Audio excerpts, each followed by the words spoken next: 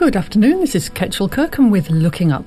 A few minutes in the middle of the week to think about astronomical things. Now, I'm here in this fine music radio studio with Professor John Compton, who's a just retired geologist, Professor Emeritus of the University of Cape Town. Good afternoon, John. Hi, Ketchel. Nice to be here. Now, John has recently produced a beautiful book called Interpreting Earth, A History of Geology Through Encounters with Table Mountain. And I'm going to put details on the write-up to the podcast on the FMR website about how you can obtain this book. But actually, what I want to talk to John about is exoplanets and geology. Because this is a very interesting topic for me, knowing nothing about geology. And, exoplanets, these are planets outside of our solar system. We've studied quite a bit about planets within our solar system, but how people say, the planets in other solar systems are likely to be similar to ours. Does that mean similar in the way the dust and the rocks are and the geological processes? Do we know anything, really, John?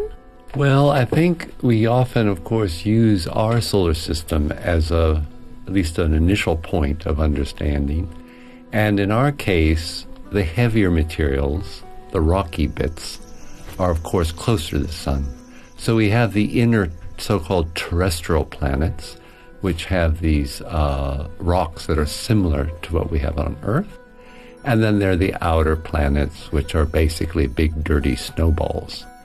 So the assumption would be that if the other planets out there are associated with a star, similar to ours, that you would expect a similar composition, at least for the inner planets versus the outer. But the more critical point that astronomers would look for, at least initially, is the orbit, the relative orbit of those planets around their star, and whether or not they're in the sweet spot of the habitable zone. So that's where it's not too hot, where you're too close to the star, or not too far where it's too cold. And that's, of course, where Earth sits, fortunately for us. And that's very dramatically displayed when you look at Mars or you look at Venus, not very habitable at all. So, one thing I don't understand is sometimes astronomers talk about a dead planet because it doesn't have any geological processes. Are they talking about volcanoes or the core of a planet, or what do they mean? Yeah, a dead planet would be one that is no longer dynamic.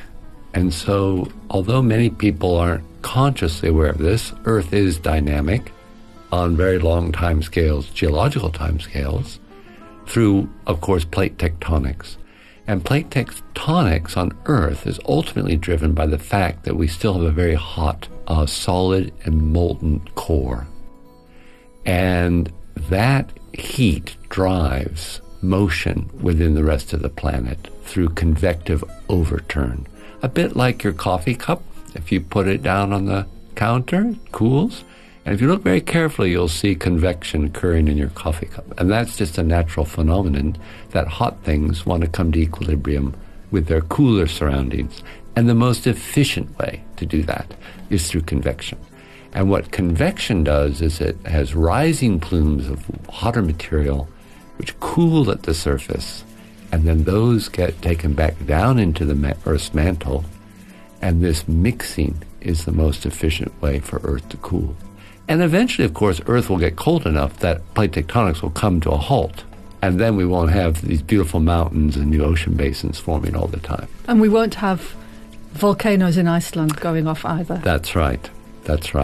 So that's, you sort of want plate tectonics on a planet, exoplanet, because it suggests that at least the materials are being cycled over and over again. And that's probably more conducive to life than on a planet that has ceased. Okay, now I get it. Okay, so we want dynamism because we want change, and change produces this sort of fertile mix for things happening. Right. And this is what we're going to be looking for when all these big telescopes come on stream, and we'll be looking at the light spectra, breaking the light down from those exoplanets.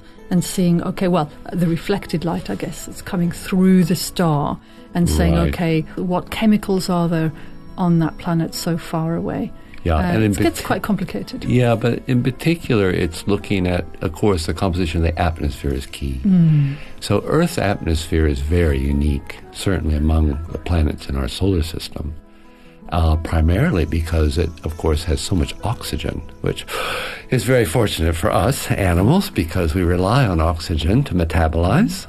It allowed for large organisms like ourselves to evolve.